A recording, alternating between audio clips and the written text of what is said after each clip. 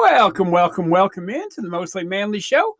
I am your host, as always, Brad Manley, back after a hiatus. Sorry about that. I was getting some stuff together, getting some stuff straightened out, trying to figure out the direction of my post-work, I guess, quasi-retirement life.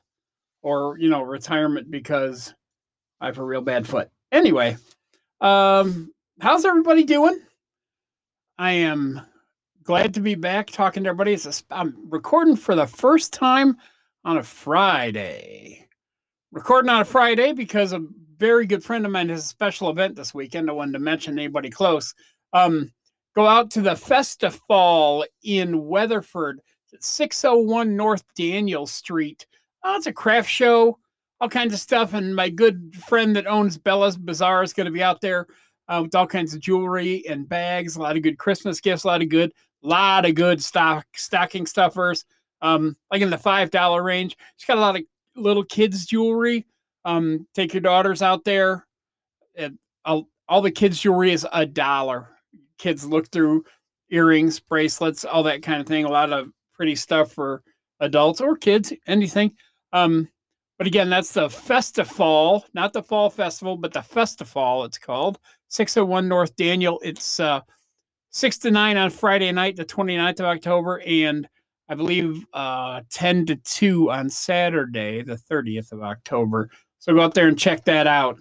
Move on out there. Oh, speaking of moving, I was talking to somebody the other day, and they were like, oh, God, I want to buy this house, and I want to do this, and I want to move here, and I want to move here. And you know what I was thinking? It sounds great. Sounds great. You look at a house, either on the pictures from, a real estate website, or you see them on Facebook or whatever, and you see, you're like, man, that's beautiful. I could put this there. I could put the pool table here. I could put my bed there. Then think about this, folks. You don't remember all the shit you have because you have tucked it away in the place you're at now. But you start unloading it and you're like, I got a lot of shit. That's all. I got a lot of shit. And then you realize you've been in this place you're at for 10 years, 15 years, 20 years. You got it shoehorned in there. You know every nook and cranny. Now you got to find new nooks and new crannies for your shit at the new place. And you got to pack up all your shit, get it over there, and then unpack shit. So moving just does not sound that damn great. And you know what kills me is I think that short moves fool us into thinking they're going to be easy. Yeah, well, it's just a short one. It'll be fine. Don't have to worry about things as much. I think if you're going to move like 300 miles, you're a lot more careful when you pack because you don't want to screw anything up. You make sure, okay, this is bathroom 1. This is the kids' bathroom. Anything that might stink goes in there. You pack it all up because you don't want to screw it up. And you don't want to get, 300 miles away from, I'm doing air quotes here, from home to this new place that's going to be your new home, and then not know where things are, feel unprepared. Even if you're prepared, sometimes you can feel unprepared. You don't want to be in a new place and your family's not there. I mean, your extended family, your immediate family moved with you, but it's a weird deal. We moved 1,000 miles and I felt like we had our stuff together. And then one time, this is the honest to goodness truth, we moved from a 1-bedroom to a 2-bedroom apartment when my wife was pregnant with our first son. And we moved about 300 feet down the hallway in the apartment building. And it was the biggest pain in the ass that I can ever recall. I mean, because we didn't pack stuff up. I just go ahead and carry some of them dishes down there. Made 9,418 trips, twisted my ankle 11 times, got 47 slivers, probably broke a few, moral codes by some of the language I used while doing it.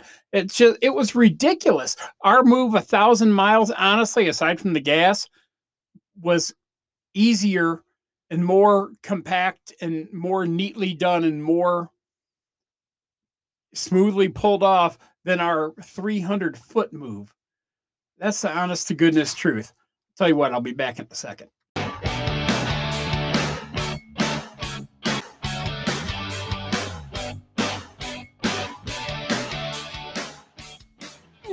And we are back, ladies and gentlemen. Glad you stuck with. Stop it. Too kind. Too kind.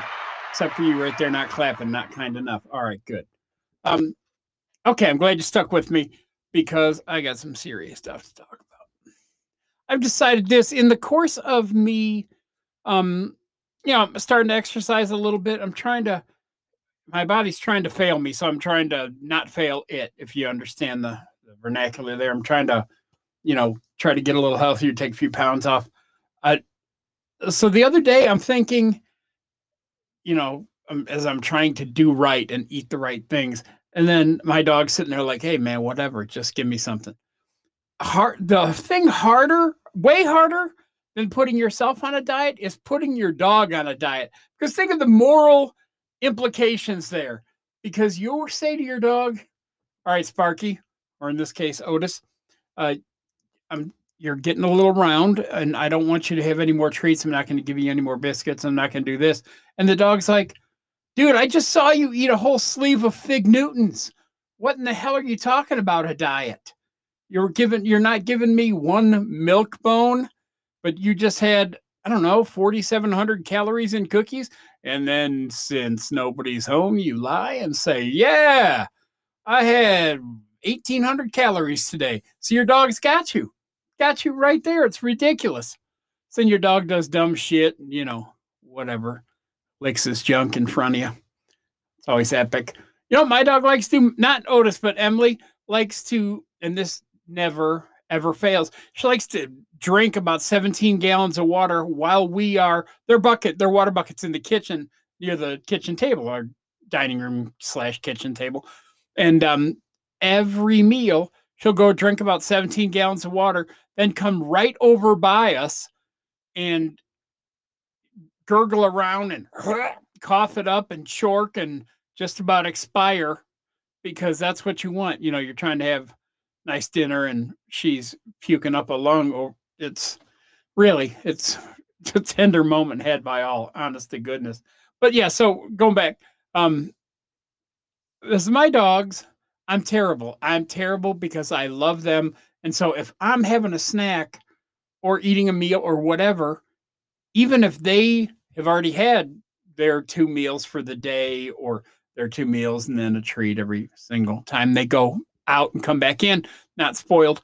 I said that out loud. Sorry. I always give them something. Like at breakfast, my wife makes toast for her and I. We don't eat the toast. They get the toast every single day. She makes it just so we have something to give to them. So they have the toast. And then they have us Jedi mind tricked into this deal where you let them outside, and when they come back in, you give them another treat. Even if they have eaten 30 seconds before they go outside. Like my wife will feed them, let them outside to, take care of business right after, breakfast or dinner, whatever it is, bring them back in and then give them a treat right then. Like it's a treat for coming back in after dinner. And I'm not going to say I don't do it because I'm terrible for it. And I look for snacks I can have that I can easily share. Oh, crackers, those are good. The dogs like those, and I try to shy away from stuff that's too hot for them to eat or, might burn them going down or coming out, or worse yet, cause them to be sick in the house. They're great. I have to say, we are so lucky. I mean, Otis is kind of a brute. He acts like he's a 6-year-old. He'll like bash into stuff. He's kind of bossy, but he's not a bad dog. He doesn't have accidents in the house. Ever. He is a good watchdog. He likes to be petted and likes to hang out with you, and he likes to climb up on my chair and kiss me on the side of the head. He likes to do that sometimes when I'm asleep, which is epically great, waking up with a face that's like 1.5 feet long and hairy in front of you. It's like sleeping with a horse. It's an alarming way to wake up, ladies and gentlemen, if you've never done it. So you tell them, okay, no more treats for you.